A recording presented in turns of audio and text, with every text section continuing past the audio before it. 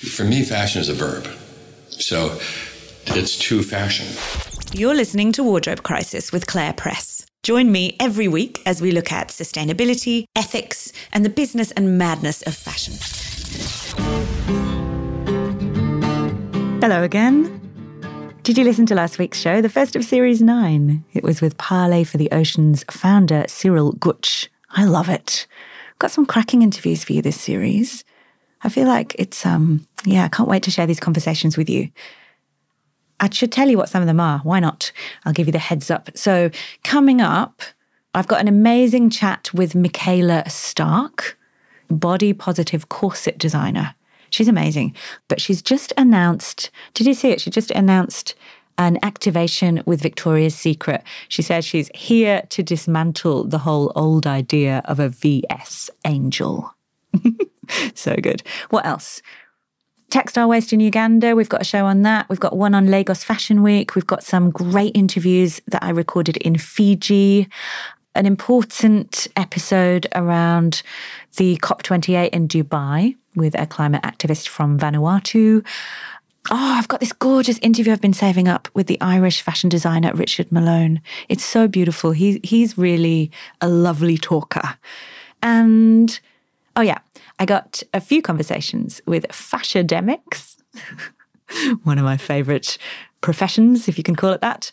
I got the legendary Karen Franklin, who's been on my wish list for ages to interview. I've got British Bangladeshi designer and St. Martin's educator Rahimur Rahman. Very important conversation there about how we can make sure there are less barriers to entry to get into the arts. And Karishma Singh Kelsey is coming up, and she, big news, is presenting one of our new online courses. Hers is about co-creating with artisans. So good. What are you excited about from that lineup? Tell me on socials. Actually, talking of excitement, it is 2 weeks to go until my new book comes out in Australia. Where Next? Fashioning the Future, published by Thames and Hudson. It comes out in the UK in February, so you've got to wait a bit longer if you're in Europe. But I've got some big things planned, including a bunch of tour dates. Not like a rock star. What will that be? Talks and lovely activations. So check the show notes for links for all of that and to pre-order the book. And also do keep an eye on my Instagram for news. I'm at Mrs. Press. Talking of Instagram, my guest this week is a very, very big Instagram deal. This week's topic is about the power of influence. And I'm talking to the charming and surprisingly down-to-earth rising Hollywood star, Taylor Zakhar Perez. You might know Taylor from his rom-com roles. I just watched him in Red, White and Royal Blue, based on the cult book of the same name, although we do not talk about that here at all because no one is promoting their movies, either past or present right now. And that's due to the actor and writer's strike here, which I think it's in its 9th week right now. If you haven't been following this, here's the background.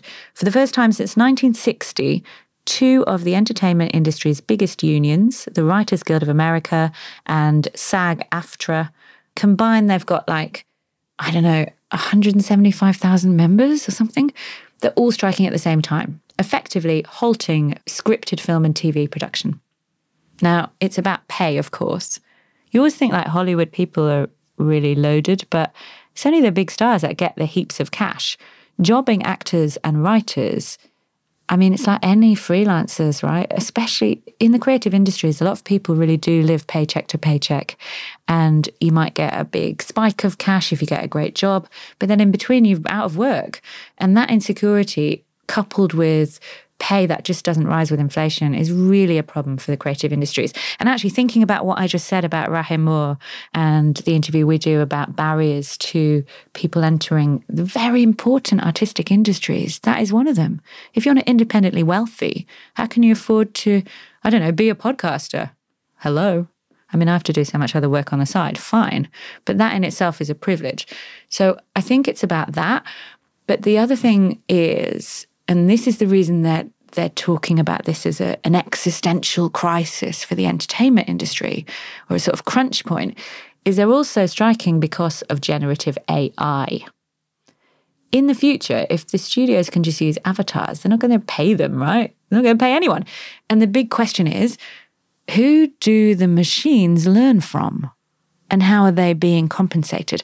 It's similar to questions in fashion and in the visual arts. If the AIs are scraping the internet for inspiration, it's got to come in the first place from human artists. This is super interesting. I think we should make a show about it. Anyway, the strike's been going on for so long now, since July the 14th, that those who can least afford not to work are seriously struggling. So we should really feel for them. And I kind of feel guilty as I say this too, but as a journalist, there's a bright side. The strike has opened up rare space for other conversations. Over years of doing celebrity interviews for magazines, I've done all that boring stuff where you're not allowed to ask any questions that aren't about the movie or the record. And it got worse in later years, like PRs have really tightly controlled these interviews. So you can't have a proper conversation. It's all like, how did you enjoy the role? Tell me the plot of the movie. Just stuff you can get off the internet. So what's the point in talking? It's no good for a podcaster, let me tell you. But lucky me, because of this weird window of opportunity, I got to talk with Taylor about everything other than movies. And it was fab. Because he is a well-rounded human. He's got lots of different interests. In particular, and that's why he's here on the show, around sustainability and fashion supply chains. It all started when he had a chance meeting with a jewellery designer while he was waiting for a plane, and they ended up going to Botswana to visit an ethical diamond mine. When I met Taylor, he was in Australia with Woolmark on a recce to check out how the farms work, to look into regenerative agriculture. If he's going to work with a brand, he wants to know what goes on behind the scenes. He's taken to sharing this stuff on his social media. And in our interview, we talk about the risks and rewards of doing that, of going outside your lane when you're known for one thing and decide to talk to your followers or community about something else. And I think we can all relate to that. Albeit on a smaller scale though, right? At the time of our interview, Taylor had 3.7 million Instagram followers. As I record this, a few weeks later, it is 4.7 million. Imagine gaining 1 million followers in just a few weeks. Maybe you're one of them. Maybe you're a fashion fan who's seen Taylor at Fashion Week, emerging shirtless from his car outside the Prada menswear show, for example, that went viral. Or maybe you're about to meet him for the very first time. Either way, I guarantee you're going to love him. He's just a good human, and he's determined to use his platform for more than self-promotion. I asked him why, and he talked about wanting to learn new stuff. He said, when you stop being curious, you stop being alive. I love it. Okay, come hang out with Taylor, Zakhar, Perez. We're rolling. Did we say rolling? That's a very cinematic introduction. Action. Welcome to the Wardrobe Crisis podcast, Taylor, Zakhar, Perez. We are going to have a conversation about the power of influence. I really want to talk about how we can, if we have platforms, use them for good. Yes. As an actor, as a social media influencer, if you like that phrase or not, doesn't matter. That phrase. Do you? Someone with media reach. I like that. Yeah.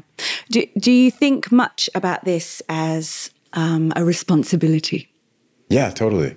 I think the farther I get into it, career-wise, the more responsibility comes with it. With great power comes great responsibility. 100%, yes. Oh my God, stop it. All right, start with where we are. Where we are. Yeah. We are in Sydney, Australia, at the Woolmark headquarters in the CBD.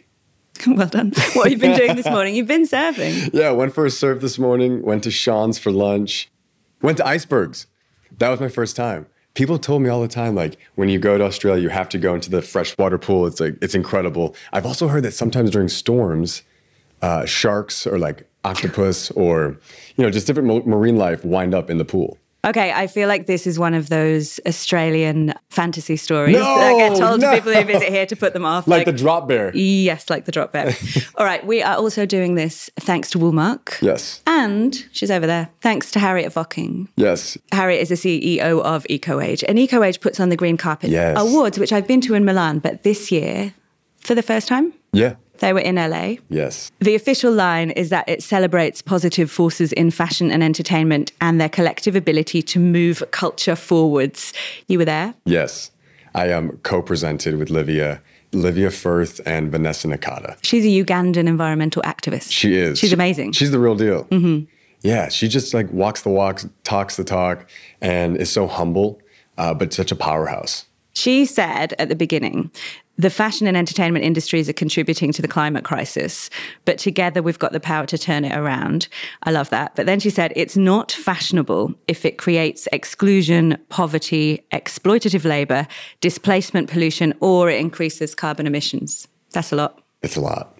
It's a lot. And I feel like companies, if you lay that out for them, it overwhelms them and then they just don't want to change. It's too much. You also said, though, that you said every one of us can play a role. Yeah. Yeah, every one of us can play a role. How are you figuring that out for you then? What do you care about and why? I guess what motivates me the most is seeing how much people consume on a daily basis and how fast our fashion trends change. Really? And we have fashion weeks, right? And then 2 weeks later, the fast fashion companies have already copied them and they're on the racks, which I think completely is horrifying to these designers that have spent the last 6 months ideating on these new products. But then it's even more terrible that the fibers that they use are probably synthetic. They're probably going to be thrown away and they're going to be on this earth forever, because I don't think that there's a solution yet to recycle most blended synthetics.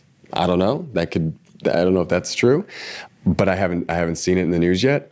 And I guess what motivates me is if I can change one person's perception of the world or about consumption, or to think again before you buy, or do I need this? I think that's exciting. Taylor, it's not very common to hear that as a response. And I love that that was your response. But if you asked most non-fashion people, let's talk about people who aren't professionals in the industry, they'd say something more like global warming or modern slavery or injustice or, I don't know, racism. Yeah. Why clothes? Why fashion? Why do you even think about it? Well, I think we interact with textiles every day, all day. The chair that you're sitting on, the jumper that you put on, the car seat that you're sitting in. All day, every day. And for me, I think global warming is such a blanket statement, and I think it overwhelms people. But if we can break it down, and for me, I try to do that, with my supply chain trips, is like making it digestible, making it fun, and just helping people to understand what goes into the products that we produce and where they come from. I was watching The True Cost, which made me realize all these things about the fashion industry that I never knew. I guess I didn't really understand how massive a polluter it is and all the issues that it has with the supply chains. And I think, back to your question in the beginning of with great power comes great responsibility, right? We joked at it, but it's true, because you can choose one of many paths, and you can work with companies that are operating in a less ethical way, creating fast fashion, or you can work with brands that want to make the world better. I'm interested to talk about that, though, because you, in your role as an actor, don't have to step forwards and make a fuss about brands or even choose any brands to work with. You could just get on with being an actor. You could get on with surfing. Why would you choose to engage in this at all? Well, I have the great privilege now to work with high-end luxury brands and, be on red carpets and go to fashion shows. But we really don't know where all of that stuff comes from. Okay, let's come back to the green carpet. So this year's chairs included Cate Blanchett, Quanah, Chasing Horse, Viola Davis, and Tom Ford. I saw you with Tom Ford. Yeah, I was with Tom Ford. You're getting very fashion. I saw you outside the Paris fashion shows. You were at Givenchy. There's a very fun picture of you taking a selfie with just hordes of fans behind you. Yeah. Are they your fans or were they Givenchy fans? I don't know. They brought a book for me to sign, so I'm assuming that they might have known I was going there. I'm not sure. The fans are crafty. Usually I try to post a little bit later so that they don't know where I'm going to go. All right, so on the green carpet, you re-wore Armani. Yes. I feel like, Kate, I like to call her Kate the Great because I'm Australian. Kate the Great has done so much to talk about re-wear from a women's perspective on the red carpet, and we do hear a lot more publicity around that. I rarely hear it with men. Do you? What's your take on that? Do your peers think about it? Do you discuss it? I think it's hard to rewear unless it's archival or unless it's like a plain navy suit or a black suit, because the fashion trends just keep coming and the colors keep changing. I mean, that's what runs our machine, right? And my friend Barry, who's at Armani, he's been Mr. Armani's like right hand in Los Angeles for a long time. He's like, you don't need that many tuxedos. He goes, why do you need... It's a classic. Yeah. You only need one. Why do you need 5 tuxedos? You know, different styles. He's like, you have one tuxedo and you can wear it for the rest of your life. Or maybe, you know, as your body changes, you can change the suit or you get a new one because you just can't fit anymore. But he is all about having your classic cuts, your classic fits, and having them forever. And, you know, I'm not sure how old Barry is, but he's just wise. You know, he's just wise, and he just has seen actors consume and consume and consume because they can. And it was because nice. So much stuff is offered to you. Yeah. Oh, yeah. I mean, for years, you know, like, you want that designer item, and now they just send it to you. And you're like... It must be quite full on. Yeah. When you get to the level where brands are courting you. Yeah, totally. It must actually take quite a lot of willpower to say, I don't want it all. Yeah, I usually say no thank you to a lot of stuff. Do you? Just because it's like how much stuff can I have? I wanted to talk with you about the power of influence and what that influence might look like from a Hollywood perspective. Just tell us a bit about that. Presumably, like, you're struggling as an actor and you're trying to make your name, and it's always hard and you never know if you're going to get cast. Then at a certain point, you reach a status where people do know what your work. You are in demand. Maybe you get to say no. Mm-hmm. What happens with gifting and such beyond award ceremonies? Are you just bombarded with people trying to give you free stuff? Does it make you think about consumerism? Yeah, that's a good question. My publicists always reach out to me first and ask if I want it or don't want it, or go, hey, Taylor, we got this email. They'd like to send you something. Do you want it? And like 80% of the time, I just say, no, thank you. Have you ever said, no, thank you, because, and I'm prompting you because I wondered about, I used to work in magazines, and we used to get loads and loads of free beauty products all the time, and less clothes, but, you know, you get a lot of stuff. And then when I moved into sustainability, it was similar, but with sustainable stuff, but I don't want it because, ... right? I think they know my because now. You know, like my branding agent is very mindful of sending me stuff. He'd be like, hey, so-and-so reached out. I told them that you're not accepting anything right now. And yeah, just try to, I think they know the ethos that I operate under, you know, and they kind of just say no on my behalf. All right. I read an interview that you did with Glamour magazine back in 2020, just after your role in a rom-com had been announced. I'm being careful with my words there. We're not going to talk about specific projects because of the strike that's going on right now. But before it came out, this is when this ran, and the interviewer said, well, she asked you, how did you feel to see a spike on your Instagram of 30,000 followers? And you told her it was surreal. And you said, I've always been very private, so I don't know if I'm looking forward to the attention, but I'm definitely looking forward to using my platform for good. Yeah. Yeah. I don't remember saying that, but I'm glad that I did say that, because I do still feel the same way. I think you can choose so many different ways to go when you become a person of influence. And I think a lot of people bend to how they want others to perceive them because they've been trying for this for so long that they're like, now I need to be movie star. I can only be movie star. Like, I can't do anything that's not, you know, GQ or, you know, top-notch fashion magazines. Well, the pressure to craft a certain image is obviously present, and you don't get to say, I don't care, actually, because that's part of what your role as an actor encompasses. Actually, it's not necessarily true. I'm saying that and I'm thinking of Joaquin Phoenix. People who were like, no, not doing image. I'm only the role. And I'm not even going to talk to you apart from the role. I don't know anything about certain actors' lives or style or taste. But having said that, for most of them, there is an image that's crafted and you have to be careful of it. Yeah. I mean, I grew up like an athlete and theater kid. So I grew up being kind of like an odd one. And a swimmer, a really full-on like nationally competitive ranked, swimmer, right? Nationally ranked swimmer. We were very, very good, very fast. But then what, running off to do theatre in your one weekend off? No, I would swim from 5:30 in the morning till 7, go to school. Then I would swim again from 3 to 5:30. And then I would go to theater practice in the city over from like 7 to 11 at night. Really? And then I would do the same thing over and over Were again. you in Chicago? Yeah. Yeah. Were any of your friends? Nobody from my school was in theater. Did you do it in secret? No, not in secret. I couldn't do it concurrently with swimming. It was like you either chose swimming or you chose theater in school. And I was like, my dad and I chatted for a long time. He's like, you're very good at this. You can get a scholarship. And I was offered... The sport, yeah. And I was offered places to swim. And so I'm glad I did both. You were telling me, though, about how aware or not you were of creating an image. Yeah.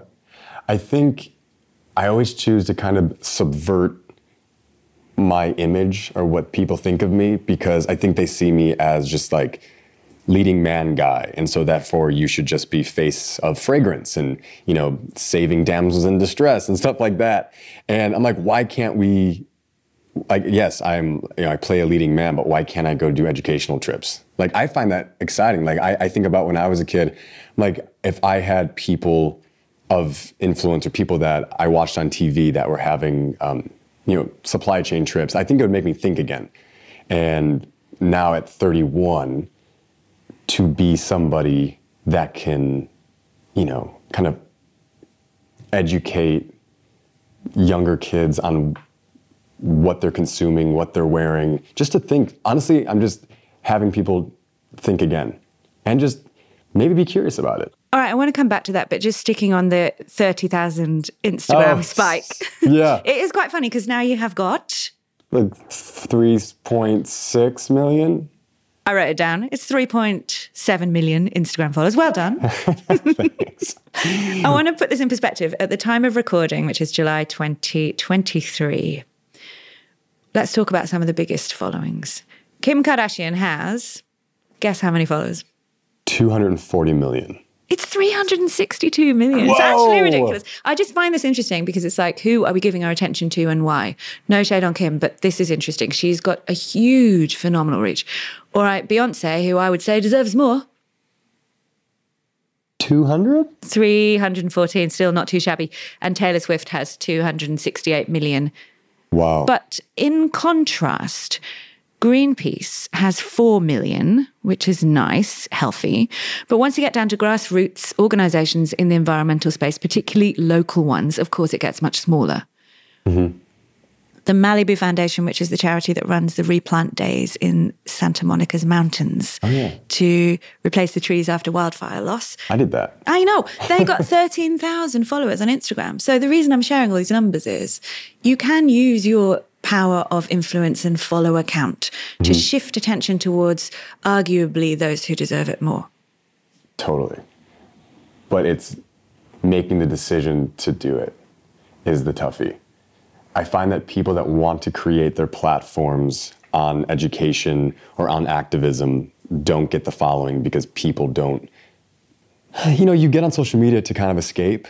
And I think for me to balance the fun projects that I get to do, the trips that I take, and the educational journeys that I get to go along on, I think there's a nice balance to it. And people don't feel like I'm pushing anything on them. And I'm not. Really, I'm not. I don't put anything on my page that I don't think is interesting. It is risky though, isn't it? Because if people come to your page for a certain reason, e.g. escapism or something behind the scenes from a show, and then you hit them with messaging around the climate crisis or that very clunky, unsexy word, phrase, supply chain, maybe they go unfollow. 100%. Oh, I've lost like 1 million followers since I did. Not 1 million. 100%. No, 1.3 million. Do you reckon? Yeah, 100%. I've lost 1.3 million. If I share a picture with of my cat, which is my passion, I will lose some of my 40,000 Instagram followers. Yes. And then it's like, no, I need them to get people to listen to the podcast. But they're not here for my cat. They don't care. They're here for the climate crisis. Yeah. So you have got to be, you have run the risk. 100%. You don't care. But I think I'm confident enough in my skills as an artist and my long-term career that it doesn't faze me. If I can get 3% of my following to learn something new and spread that message, it's worth it. You spent Earth Day planting trees. Yeah. Tell us about that. Well, half of my house burned down in the fire, the Woolsey fire. Oh, wow. So I, of course, like jumped on it when the Malibu Foundation. I did not know that. Yeah. That's not something I really talk about because it's like, it's personal though. Yeah, it's as personal. in caring is personal. And so many people. You've seen it firsthand. Yeah. I mean, oh my God, when the fire jumped the freeway the morning before, and like packed up animals and hard drives, and just was like, we're helping families out and get off the properties. It was really scary. And what I lost does not compare to what other people lost. Animals, full homes. Some people haven't even been able to rebuild their homes. So I don't talk about it that much, but I try to be, like a steward for the forests and try to replant the mountains. When we think about the climate crisis as an abstract, it's really hard to find a way in, and often the default is just to go, I'm going to go and play a video game, or I'm going to go and watch a film. I'm not going to think about this. Yeah. But when you share a personal story of it impacting you in whatever way, people start to realize it's closer to home or it's relatable. I'm thinking about Australia when we had absolutely catastrophic fires, which we often have, but the worst ones, which is 2019 to 2020 over the Christmas period, they were frightening. And now watching what's happening in Europe with wildfires in Greece, I feel like this sort of, ooh, because I remember what it felt like here. Let's talk about where you've been this week. So the reason we're doing this podcast is that we went out for lunch yesterday. I was lucky enough to be invited, and we were talking about what you've been doing here. I was there with Harriet. You've been on a farm in rural New South Wales. Yes. To meet farmers with Woolmark and to figure out what goes on behind the scenes in the wool supply chain. Is that right? That is correct. I learned a lot. What did you learn? Well, tell us where you went. Who did you meet? What did you do? We went to Cavan Station. It's about 3 hours outside of Sydney. And we stayed in this place called Yas, which is like 15 minutes. Yas! Yes. Like, Sorry. I know, you can't not say it. Totally. It's impossible. It's like 15 minutes outside of the farming area. And when we got there... Did you stay in a country pub? Is there any hotels there? No, we stayed in a pretty nice little hotel, and then went to a pub the night before. It's good to stay in a country pub, don't get me wrong. What's That's a good thing. pub? A country pub, if you go out to rural towns in Australia, often the best place to stay is the local pub that's been there for 150 years, and it's rudimentary, shall we say. Gotcha. Less Soho House, more... The way you say it makes me feel like an old Western town. Yeah, a bit like that. Yeah. I don't know. You went. Tell us what you discovered. Oh, what did I discover? Well, not too much in Yas. Like, we were just there for the evening and early morning. And then when we got to the farm, I mean, like, they had 25,000 sheep there and hundreds of paddocks. And as soon as we got there, we met Matt, and he was just like an open book. We started, went to go meet one of his ranch hands, Ricky, and he took us into the paddock. And I guess the sheep had only been there for about 24 hours. And he said they do this because they want the sheep to fertilize the grass, or the ground. And it gets the sheep to eat everything as fast as possible, so they're not picky, so that the ground can just keep turning over, and they put them into the next paddock. And just the amount of care and love they have for these animals. What did you learn about carbon sequestration when it comes to regenerative agriculture? He told me that they're actually carbon positive on the farm. And he said that there's three main jobs of a farmer. One is to create ground covering, to grow plants that sequester carbon, and the third one was, biodiversity. And I said, okay, well, how do you sequester carbon? And he said, we just can't have bare ground. He goes, because naked soil is bad soil. And I said, the only time being naked is bad is when you're soil. He laughed. Did you put that on Instagram? I did. All right, I want to come back to how you talk about this stuff with your audience. So yesterday at lunch, I got to say, you weren't mobbed by people who were like, oh my God, it's Taylor. No, it wasn't. And I say that not to have a dig at you, but to talk about how audiences are different. You can have a massive audience, but then also some people have no idea who you are. Yeah. If you're an old person, you can, like me, watch the Met Gala red carpet and be like, no idea. I've just lost touch with who these people are. Or you can be talking to an extremely engaged audience who loves your work, who follows you, who's really engaged and excited. So partly it's generational, I think. Yeah. But it's also about figuring out who you're speaking to and how you best reach them, right? Yeah. Who do you think your audience is, and how do you navigate talking to them about the stuff you're learning? And I like how you do it without, like, with, I want to say humbleness, but that's not a real word, is it? What's the word? Humility? That's the one. I love that. But you're not afraid to joke or not know or, I don't know, ask questions. Yeah, I always find when I feel like I can relate to the person that I'm learning from in like a goofy, fun way, I retain it way faster. Yeah, because now forever I'll be like, the only time it's bad to be naked is if you soil. Exactly. And I find that, I mean, university professors, oh my God, I had the best professor. You studied biology, right? I went into UCLA studying biology, and I left studying Spanish and history. And one of my professors, I'm not sure where he was from, but he was hilarious. And he was my professor on Iberian Peninsula history. I remember everything, every stat, every random fact, because he made it fun. And so when I personally, I don't really have a role model when it comes to environmental issues. I don't like follow anybody online that I'm like, oh wow, like they make me want to be a better person. What? Have you never come across Jane Goodall? Yeah, I mean, that's different. Like, she's the GOAT. Like, she is the GOAT. I just started watching her documentary on the plane, and she's inspiring. I mean, 26 or 27 years old, sent to go live with primates. Amazing. She's amazing. Anyway, back to me.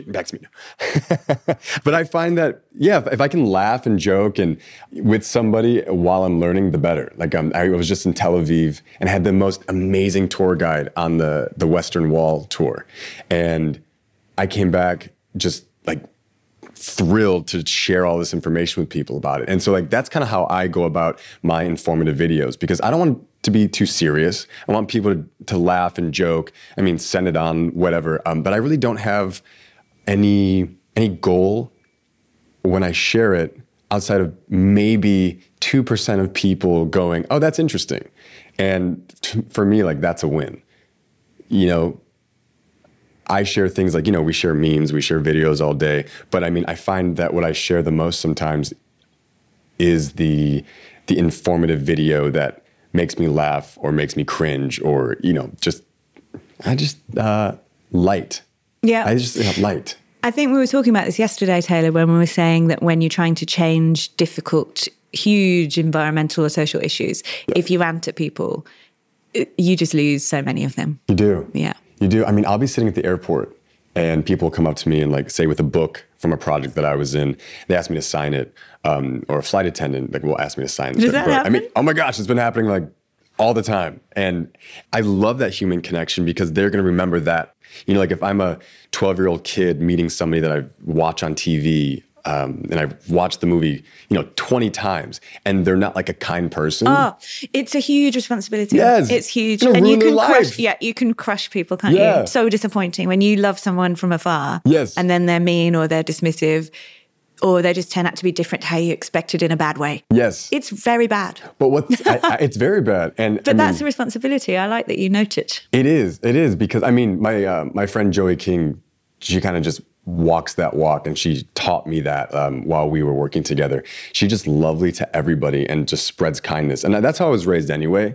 Do you know what as well? It's a warning, listeners, in case you're planning on being famous. You also remember when you weren't the one being interacted with. I was once on a plane with Matthew McConaughey, and I've never seen anyone so charming and nice to all the people around him. And I'm now a massive fan because he was so delightfully kind to everyone, and it wasn't fake. He just did it the whole time. Yeah, but like, why not? So coming back to that thing about how we then can use that, I'm not talking about cynicism here, but just how we can employ it if we can tap into it to get people to move along with us on this stuff. Yeah, it's like there's this saying, the moment you stop being grateful is the moment you start getting hateful.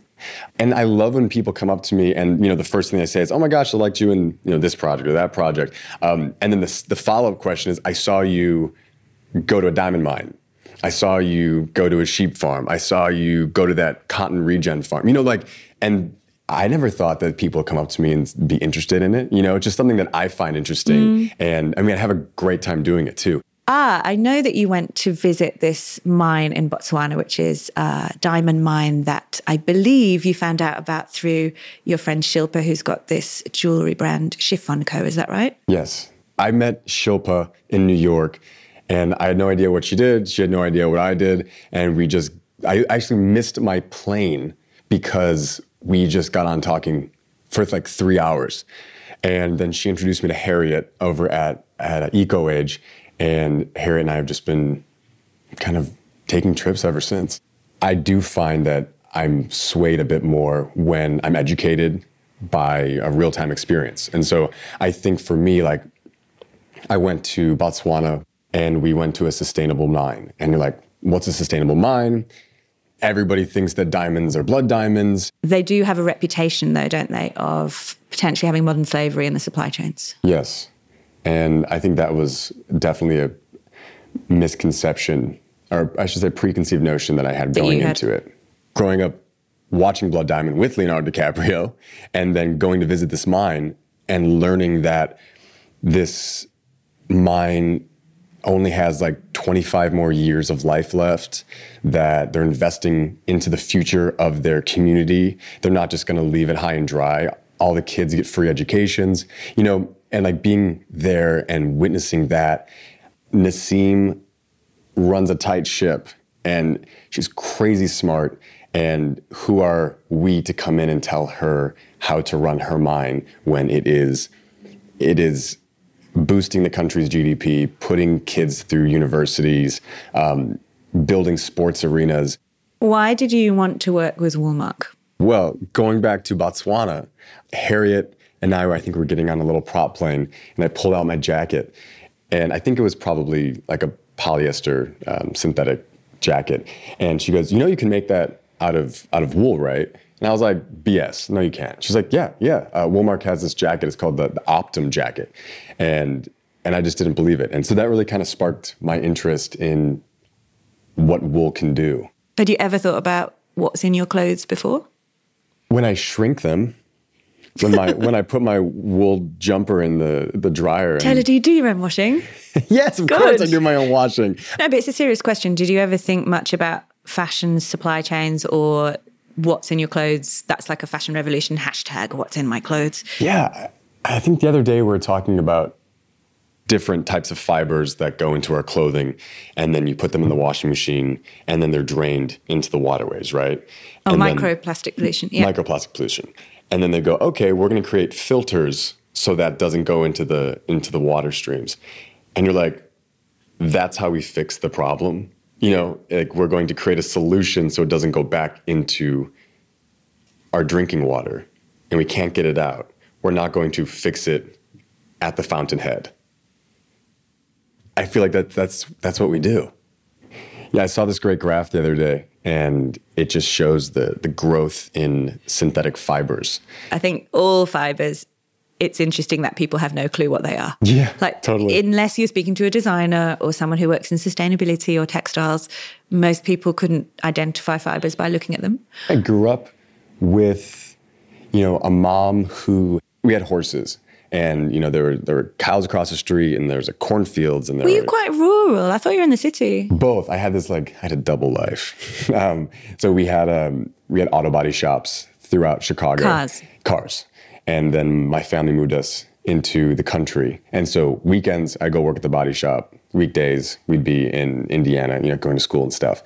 And we had horses. And wow. Yeah, just my mom didn't like waste, would never give us like plastic bags, would never give us plastic anything. Like everything just had to be reusable.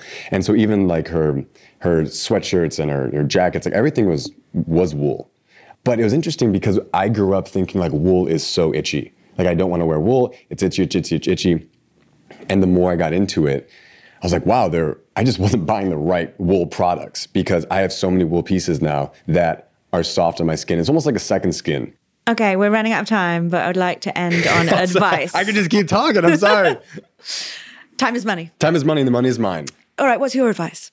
If you're listening to this and you feel that you have influence, and also I want to make everyone realize they have influence, because I realized when I just said that, most people feel they have no influence. Most people will go, well, I don't feel like that. I feel like I'm ignored and no one cares what I think. I have no power. That isn't actually true. Everyone's got a sphere of influence that they can use to affect the people around them.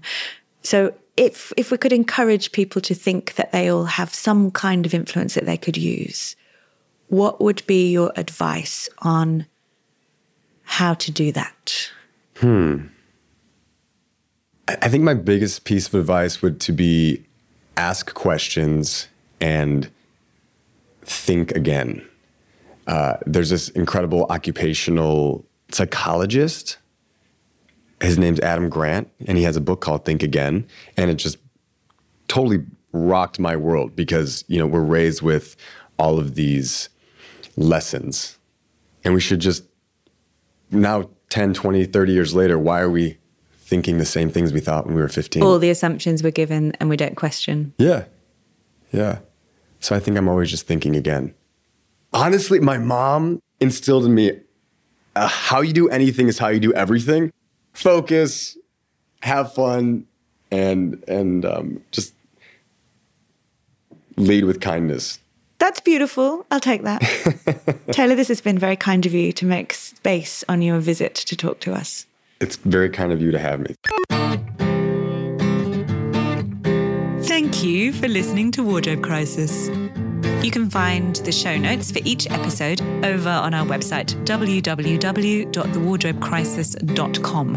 And that's where you can also sign up for our free sustainable fashion newsletters. I hope you've enjoyed the show. I'd love you to help us spread the word. Tell a friend, share on social media, or leave us a rating and review in Apple Podcasts. It really helps new listeners find us on the app. You can get in touch with us on social media. The show is on Instagram at The Wardrobe Crisis, and I'm on there too. And on Twitter, I'm at Mrs. Press. My friends don't feel that I'm carrying a still. I tell them all that they are wrong because I love you, because I love you, because I love you, because I love you.